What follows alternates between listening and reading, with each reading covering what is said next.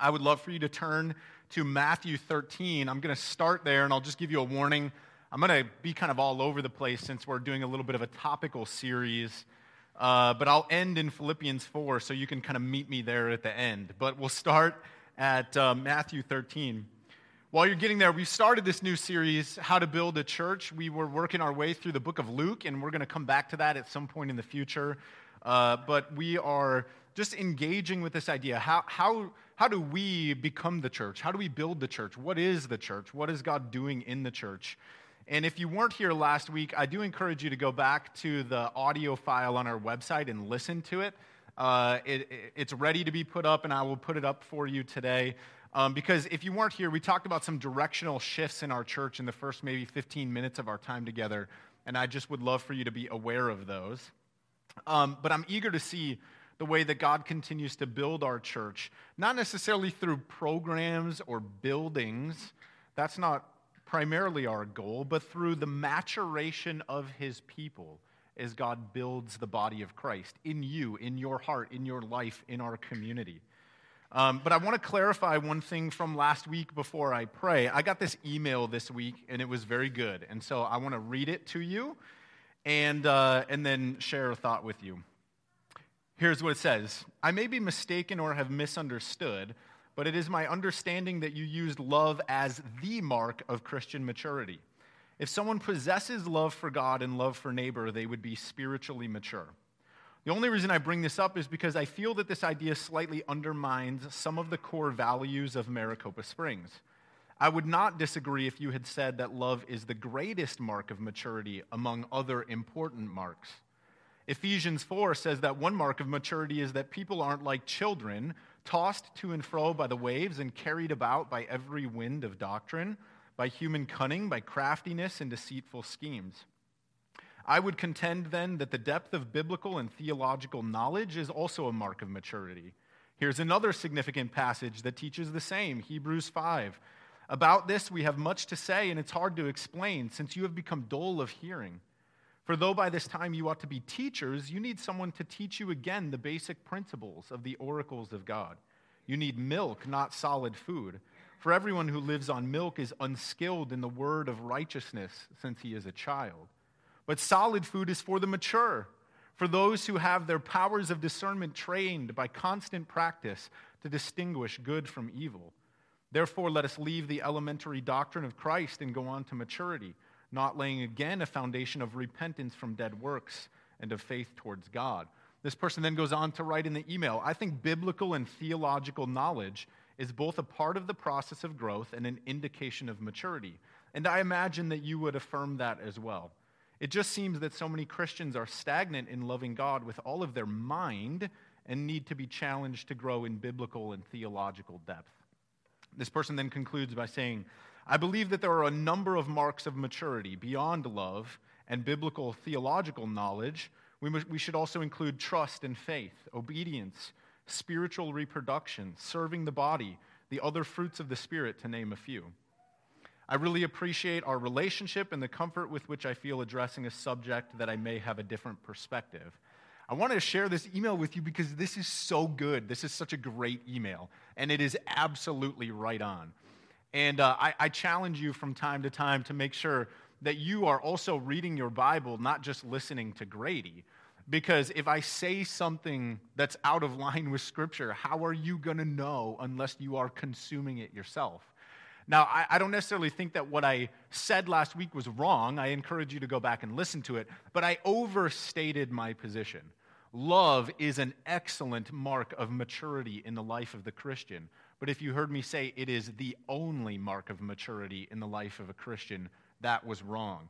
So I loved this email. I love the feedback. I love that I have people in my church who can keep me honest. That is powerful and important, and you should be proud that you belong to a church like that. Love needs to undergird the entire Christian life for sure, but it needs to be accompanied by growth in other areas.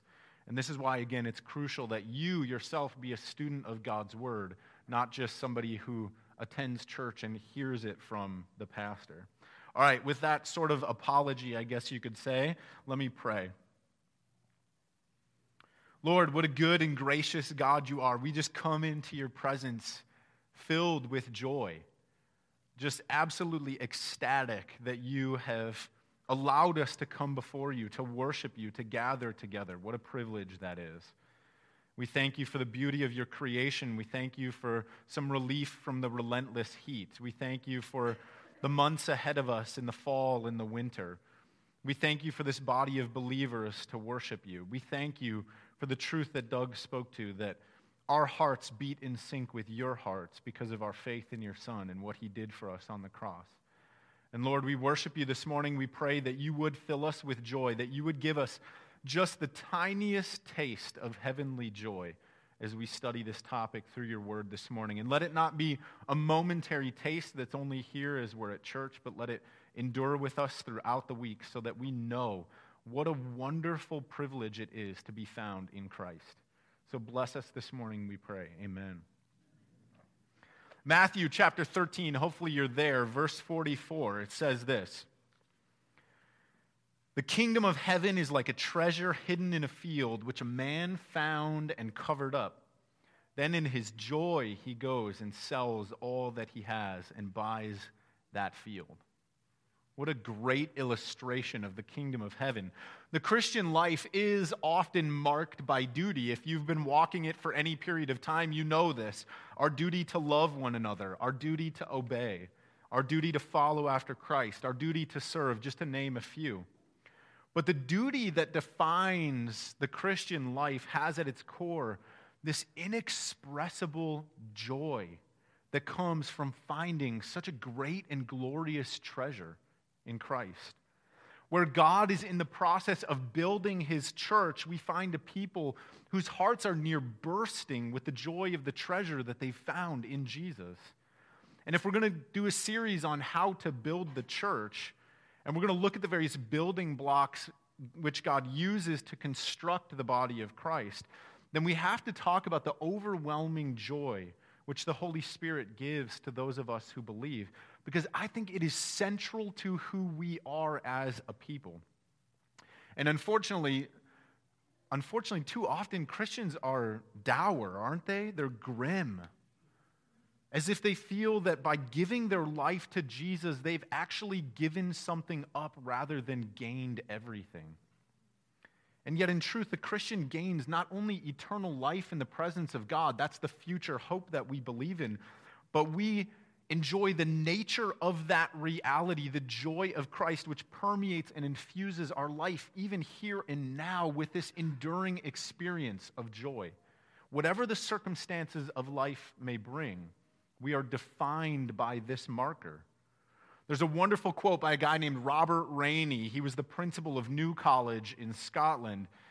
And one of his students once observed that she believed that every night when he slept, he actually went to heaven because every day he was so joyful. How could it be any other way? But Robert Rainey said of Christian joy, he said this: "Joy is the flag which is flown from the castle of the heart when the king is in residence there." Isn't that so great? Let me say that again. Joy is the flag which is flown from the castle of the heart when the king is in residence there. Brothers and sisters, I think a sure sign that God is building his church is that believers have an increasing and overflowing sense of joy in Christ Jesus. Maybe you've heard it said that the shortest verse in the Bible, you probably know what it is. Jesus wept, right? John 11:35. Well, interestingly enough, if we were to open our Bibles in Greek and look at that verse, it's not the shortest verse in the Bible. In fact, the shortest verse in the Bible is 1 Thessalonians 5:16, "Rejoice always," in Greek. Now, can you see the incredible connection between the two shortest verses, although it's slightly obscure? Think about this. Jesus wept, therefore we rejoice always. God himself entered into our mourning, our weeping, our sadness, so that we might be able to always rejoice in the work of Christ. And again, I say, where God is building his church, there you find in Christians an increasing and awesome sense of joy in what God is doing through his Son Jesus. Joy is a gift that God gives to us to build his church up, and he gives it, I think, in several different ways, okay? So I'm going to touch on those ways, but before I want to touch on how God does that in a couple of different ways, I want to just make one point clear. I think that if you were to do a thorough study of the word joy in Scripture, that you would find, especially in the New Testament, that joy is as much of an action as it is a feeling. Joy is indeed a feeling, but it's not only a feeling. Joy is also an action. Even when Paul writes in Philippians 4:4, we're going to end up there, rejoice always. He is not telling us to conjure up feelings of being happy and joyful. I mean, think about the darkest moments of your life. Who could possibly obey that command through some of the things that we suffer in life where feelings of happiness elude us? So Paul must mean more than that. Paul is commanding that we act in joy, that we put into action an effort of our hearts to turn our faces to God and receive the reassuring warmth of his joy, whatever circumstances may befall us in life. And I think this is important as we start because I'm going to talk about joy, and I'm absolutely positive that there are some of you in this room this morning who don't feel joy right now. Whatever it is that you're going through, life has made it difficult for you to feel joy. And I want you to understand that that's okay. That's an okay position for the Christian to be in. You're not deficient in your relationship with God if you don't feel joy. Sometimes life has seasons of weeping and mourning, yet we have this constant hope that God will eventually turn our mourning into joy. But I do want you to understand that so far as joy is an action that we can do with our lives, so far as joy is a blessing that God bestows upon us as he builds his church, so long as joy is a truth that we receive from Christ as a benefit of his grace and mercy, then all of us as Christians are called to live and act in joy, to choose that however we feel. Even when the feeling escapes us, we can choose always to rejoice. That because Jesus wept, we can actually know the joy of Christ, even in our weeping, even in our mourning. And as God produces the fruit of the Spirit in us, joy then ends up being part of the outpouring of God's work in our hearts. Both the action and the feeling in time are joyous praise unto God. And so if you're in that place, I just want to encourage you, press on in your efforts to seek this treasure, the greatest treasure found in the face of Christ. And I do believe that in time, the Spirit will produce the fruit of joy in your life. It will be so much more than a feeling, although that will be a part of it. We can be sure of that. So with that groundwork laid, I want to do just kind of a quick flyover. I mean, this is always the problem with preaching, teaching, is like you take on a topic, and I mean, I could probably preach for a year on joy, but no, I've got like 20 minutes. So the best I can do is give you a flyover of some things that God talks about when it comes to joy through his word. I'm going to be all over the place in the New Testament, so again, if you want to get ready in Philippians 4:4, eventually I'll meet you there. First, we find that God establishes his joy in our lives through relationships. I don't know if you've ever heard people who say, well, I'm a Christian, I just don't like to go to church. Like, my head explodes when I hear that. It just does not compute to me. Christians are people who have joy in relationship. Last night we had this racial forum here in the room, and it was wonderful. I really enjoyed being part of it. And it was so cool to feel the joy in the room when we got to the end of this conversation as different people from various backgrounds, different cultural settings, different races and ethnicities expressed their love for one another in the context of community. I mean, there was joy in relationship, and it was a beautiful thing.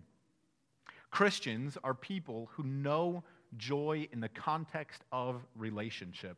This is a completely logical step for us. If you were with us here last week as we talked about love, maturity manifests itself in love for one another. If one of the marks of Christian maturity is love for God and love for others, that affection for one another will inevitably manifest itself in joyful relationships. How privileged we are that God has made his people, the church, a community where together we share in the joy of the Lord that he has bestowed upon us. That's such a precious thing. And joy, I think, joy needs to be shared to find its fulfillment. And relationships provide us the opportunity to share our joy in Christ and give him greater glory in that. The Bible reveals that the friendship and brotherhood that we experience as Christians, it's actually a source of joy for us. Like God flows his joy in being in relationship with him through his people in the relationships we have with one another. Maybe we could say that our relationships with one another are an extension of the joy that we have in God. But however we think about it, Scripture shows us that God actually builds his church through the joyful relationships we have with one another. In 1 Thessalonians 2, 19 through 20, we find these words, "For what is our hope or joy or crown of boasting before our Lord Jesus at his coming? Is it not you? For you are our glory and our joy." Let me read that again. Paul writes, "For what is our hope or joy or crown of boasting before our Lord Jesus at his coming? Is it not you? For you are our glory and joy." Man, how deeply I feel these words as a pastor, truly. I got up here and said, I love you. It's good to see you guys this morning. Truly, as a pastor, how deeply I feel these words. Great joy, great glory in Jesus Christ, in the work that he is doing in you as you are part of this church. And in the context, Paul's talking about how much he longs to be with his brothers and sisters of the church in Thessalonica. The work that God has done in them and through them causes his heart to well up with these feelings of just elation at what God is doing. And what a wonderful experience of joy it is to see God at work in the lives of our friends, the lives of the people that we know and love, the lives of those around us who share in the body of Christ. So that even at times when we don't feel joy ourselves, we can still look to and enter into the joy that God is giving others in our relationships, sharing with them in the work that God is doing in their lives. Think about how difficult, nay, impossible the Christian walk would be without community. How gloomy the Christian life would be if it was made in isolation and independence, without friendships, without the beauty of our communal sense of joy in Christ. And so let me encourage you in this. I just want to encourage you, find people in this church, brothers and sisters in the Lord for whom you can echo these words of Paul. You are our glory and joy. And I understand good friends are hard to come by. I mean, I struggle with this. It is difficult. That process takes time, and I'm usually not patient. But surely, as God builds our church, there must be people in this room with whom you can share your joy. As God builds our church, may we move beyond the superficial relationships of Sunday morning church into this triumphant exclamation of Paul, "You are our glory and joy." Next, we examine the Christian experience of joy in worship. Have you ever set your foot in a church where the people there, as they worship and express their love for God, do so in a manner that feels only slightly better than torture? Have you ever experienced a church like that? The joyless, lifeless expression of a church where people have never learned to truly plumb the depths of the riches of God's grace and love, poured out for his people through the blood of Christ. God's love for us and his act of saving us should cause our hearts to well up with songs of joyful praise to God through whatever season of life we may find ourselves in. We have been redeemed, and that is good news of great joy, the angels proclaimed. God's faithfulness and his grace should cause nothing less than the fullness of our lives to be a daily exercise in joyfully proclaiming the excellencies of him who has called us out of the darkness and into his glorious light, so that all that we are, all that we do, all that we think and say becomes a joyful act of worship to God. That is what the Christian life is. It's not a Sunday morning set of praise songs. Rather, it is a life of rejoicing in Christ Jesus. Luke, he concludes his gospel with these short verses. Again, we'll get there in like 10 years. It says, "And they worshiped Jesus and returned to Jerusalem with great joy. And they were continually in the temple blessing God." So Jesus ascends into heaven with this promise that he will return. And the immediate response of his disciples is to worship God with great joy at the wonderful news that Christ will come again. And their joy continued on day by day as they gathered together. They blessed God. They gave him honor and praise and glory at the joy that they had found in the revelation of God in the face of Christ.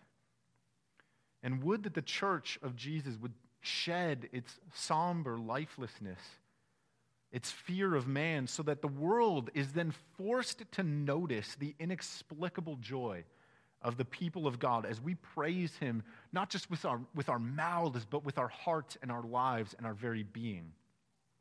What greater joy is there than the heartfelt worship of Christ the Lord, our God and our Savior?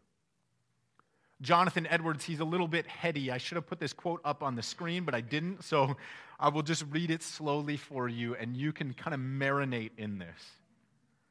He says, "God is the highest good of the reasonable creature, and the enjoyment of him is the only happiness with which our souls can be satisfied.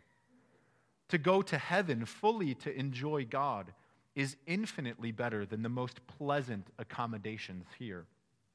Fathers and mothers, husbands, wives, or children, or the company of earthly friends are but shadows, but the enjoyment of God is the substance. These are but scattered beams, but God is the sun. These are but streams, but God is the fountain. These are but drops, but God is the ocean." Or if you prefer a simpler quote, I think John Piper says it well, "God is most glorified in us when we are most satisfied in him. When we are joyful in him, God receives glory." It's amazing how Piper can do that with Jonathan Edwards and just simplify it. But when the heart expresses the joy it has through Jesus, it comes out in true spiritual worship. God is greatly glorified when Christians are deeply satisfied in him. But we need to understand, too, that joy is not always tied to positivity for the Christian. Remember, joy is more than a feeling. Yes, often it is a feeling, and that's a wonderful gift from God, but it is so much more than that, too. God, in his goodness, please understand, ordains that in some seasons of our lives, we must anchor our souls in the joy of the Lord, even as the waves of suffering and hardship threaten to drown us in despair. And for the Christian, joy finds its perfection in suffering. And this is for our good because God loves us. In 1 Peter chapter 4, we find these words. It says, "Beloved, do not be surprised at the fiery trial when it comes upon you to test you, as though something strange were happening. But rejoice insofar as you share Christ's sufferings, that you may also rejoice and be glad when his glory is revealed." As Christians, we must expect that as God builds his church, we will suffer in that process. Everyone who desires to live a godly life in Christ Jesus will experience suffering as God brings in the fullness of his kingdom into our hearts and our lives, as he prunes sin from our lives and refines us for his glory. And so let us not be surprised when the fiery trial comes upon us, when God tests us, to let us prove that our faith is genuine and our love for him sincere. Here the Apostle Peter, he tells us that suffering should actually lead us to joy. Now, we dare not think that he means by this that we're actually supposed to enjoy the suffering itself. Okay, I think that that's twisted. It's masochistic. It's not biblical. Not even Jesus enjoyed what he had to suffer. He looked forward to something greater, something better just past the suffering, but he didn't look joyfully at the suffering itself. He looked at what it would produce.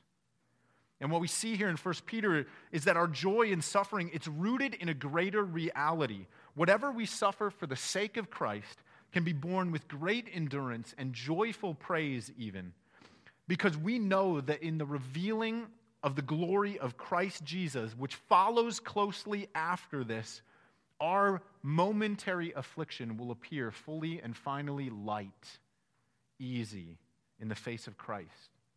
It will pass, and we will have him in his fullness.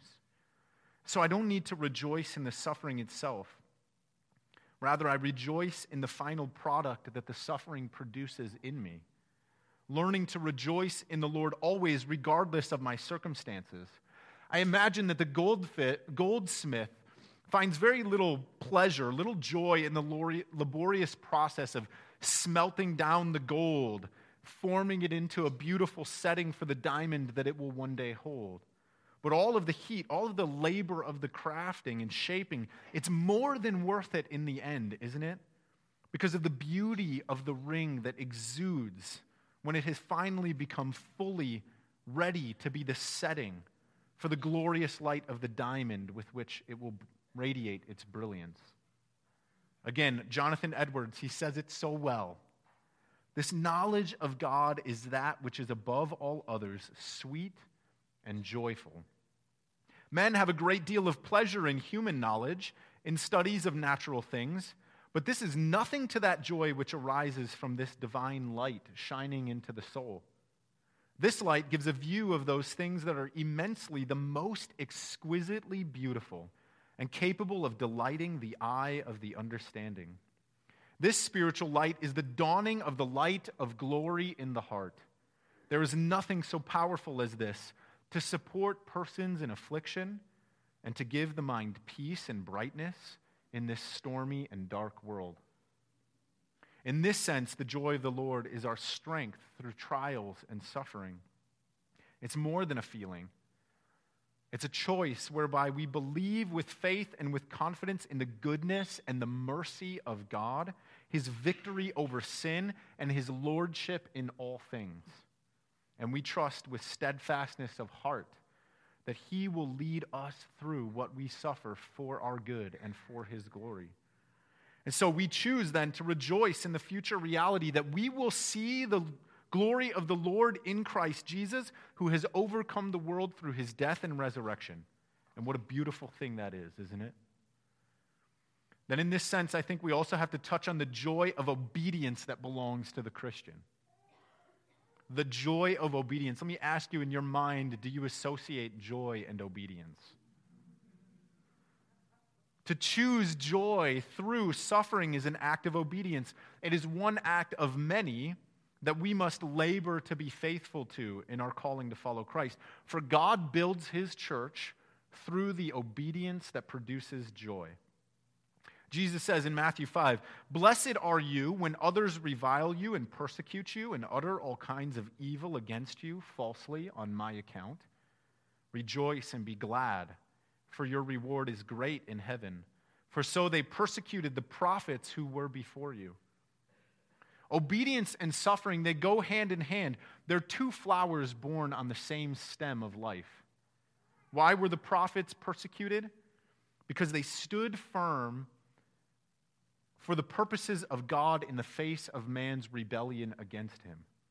And the Christian life is a life of obedience against pressure to conform from at least two angles. Pressure to conform to worldliness. First, there's the pressure of the sinful human nature that comes from within inside of us that tempts us to do what the flesh desires. Do you know this struggle? But have you ever noticed that when you cave to temptation and sin, along with your integrity, you also lose your joy? When we choose the lesser pleasure of sin over the greater pleasures of God, we not only forfeit our character, but we forfeit our joy. Obedience is hard, but it anchors our hearts firm and secure within the joy of Christ. And where sinful disobedience prevails, what we see is that joy flees and the human heart becomes corrupt and despondent and craves more and more freedom to find what it's seeking without ever actually doing so. And so again, brothers and sisters, I implore you, choose obedience in your hearts. not only because it honors God and brings him glory, but because in conformity to the image of Christ, we find a deep and lasting joy. The true joy, which sin always promises us but never manages to deliver.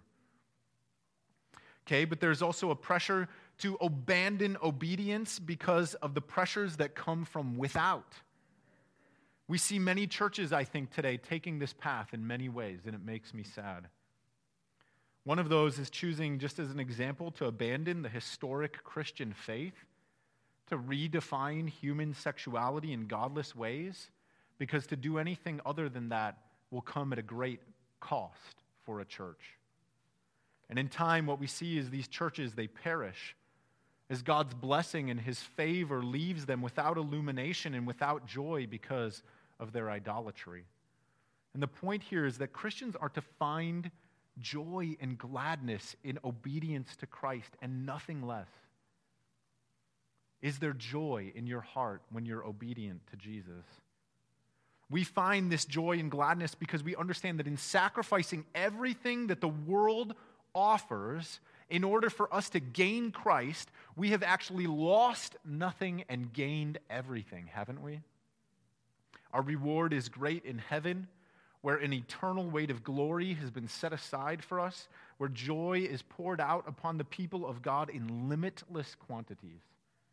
And we know that in comparison to being with God forever, this life has nothing for us.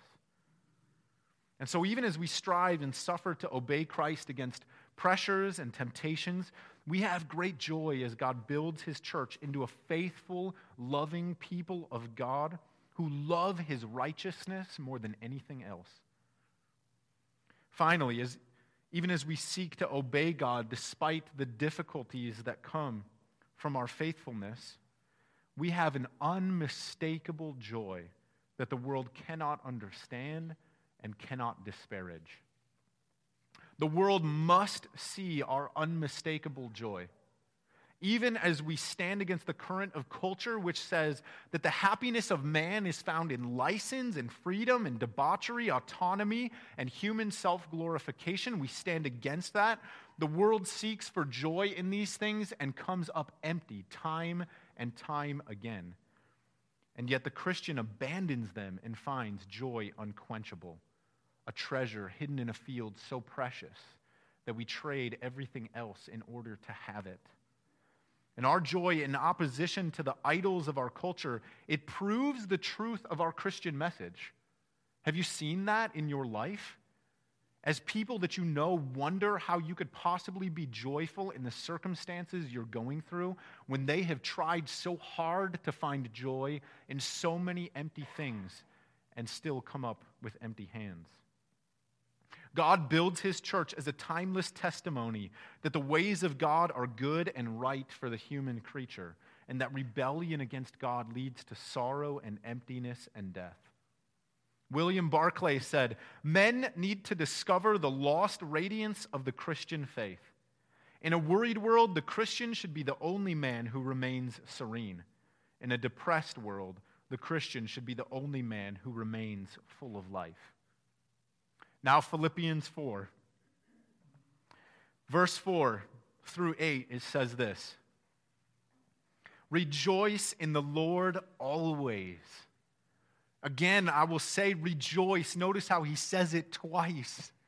"Let your reasonableness be known to everyone. The Lord is at hand. Do not be anxious about anything, but in everything, by prayer and supplication with thanksgiving, let your requests be made known to God. And the peace of God, which surpasses all understanding, will guard your hearts and your minds in Christ Jesus. Finally, brothers, whatever is true, whatever is honorable, whatever is just, whatever is pure, whatever is lovely, whatever is commendable, if there is any excellence, if there is anything worthy of praise, think about these things." Again, Paul tells us twice, rejoice in the Lord. And there's no way that your mind could be fixed on these things in verse 8 and not feel an overwhelming sense of joy bubbling up from your soul. Let our lives be so filled with this rejoicing and with the things of God that are true and honorable and just and pure and lovely and commendable and excellent, so that people see our peace and feel the overflow of our joy and cannot deny the truth of our Christian faith experientially. It's sad to me that so many Christians today think that the best testimony of their Christian faith is that they blend in and they be accepted by the culture, to be palatable, to be camouflaged, to not upset or hurt or offend people. And so churches then labor to make their events and their services so appealing to non-Christians, to in some ways even hide the name of Jesus and the meaning of the cross, to remove anything that might offend or cause envy or strife to those who are outside of the body of Christ. And I'm not suggesting we go to the other extreme and be intentionally antagonistic. Never. Let us not do that either. But the world should notice our unmistakable joy, our uncompromising obedience, our unshakable confidence, our unrelenting satisfaction in Christ regardless of our suffering. And the world should wonder in awe at what in God's name is wrong with us, that our joy is so untouchable and our treasure so precious to us. Matthew 13:44. The kingdom of heaven is like a treasure hidden in a field, which a man found and covered up. Then in his joy he goes and sells all that he has and buys that field. As God builds our church, may we be a people who hold a great treasure of joy in Christ Jesus. May our spiritual joy permeate our relationships here at Maricopa Springs as we together partake of the body and blood of Christ. May our lives overflow in joyful worship as we are filled with the Spirit of God.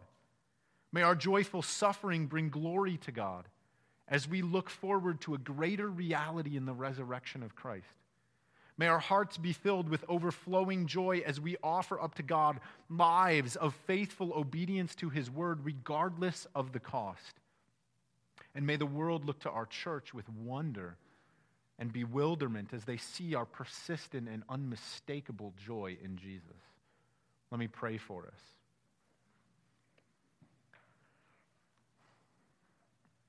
God, give us this joy, I pray. Lord, your word tells us in Galatians that the fruit of the Spirit, one of those, is joy. And what that means is that we're not to seek joy, but we are people who have joy in the power of the Holy Spirit by the work of your Son, Jesus. And so, Lord, I pray that you would manifest this joy in our lives. Manifest it in our hearts.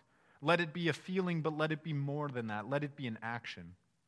Lord, teach us to turn our eyes to you and away from worthless things so that as we gaze upon the glory of your Son, Jesus, that we are filled with joy. And Lord, I pray truly that this would be a church where when people walk through the doors, they wonder, what in the world is going on here that these people are so ecstatic? That when people come into our homes and they meet our families, that when people fellowship with us around our table, that when they interact with us at the lunch table, at work, or at school, when they interact with us when we go out to the grocery store or we drive down the road, they would wonder what in the world is wrong with us that we have joy when everybody else seeks it but cannot find it. Lord, I pray that our joy would be a testimony to the truth of your word and that it would point people to Christ. God, would you do this work in us? Would you make us a joyful people as you build our church? I pray. Amen.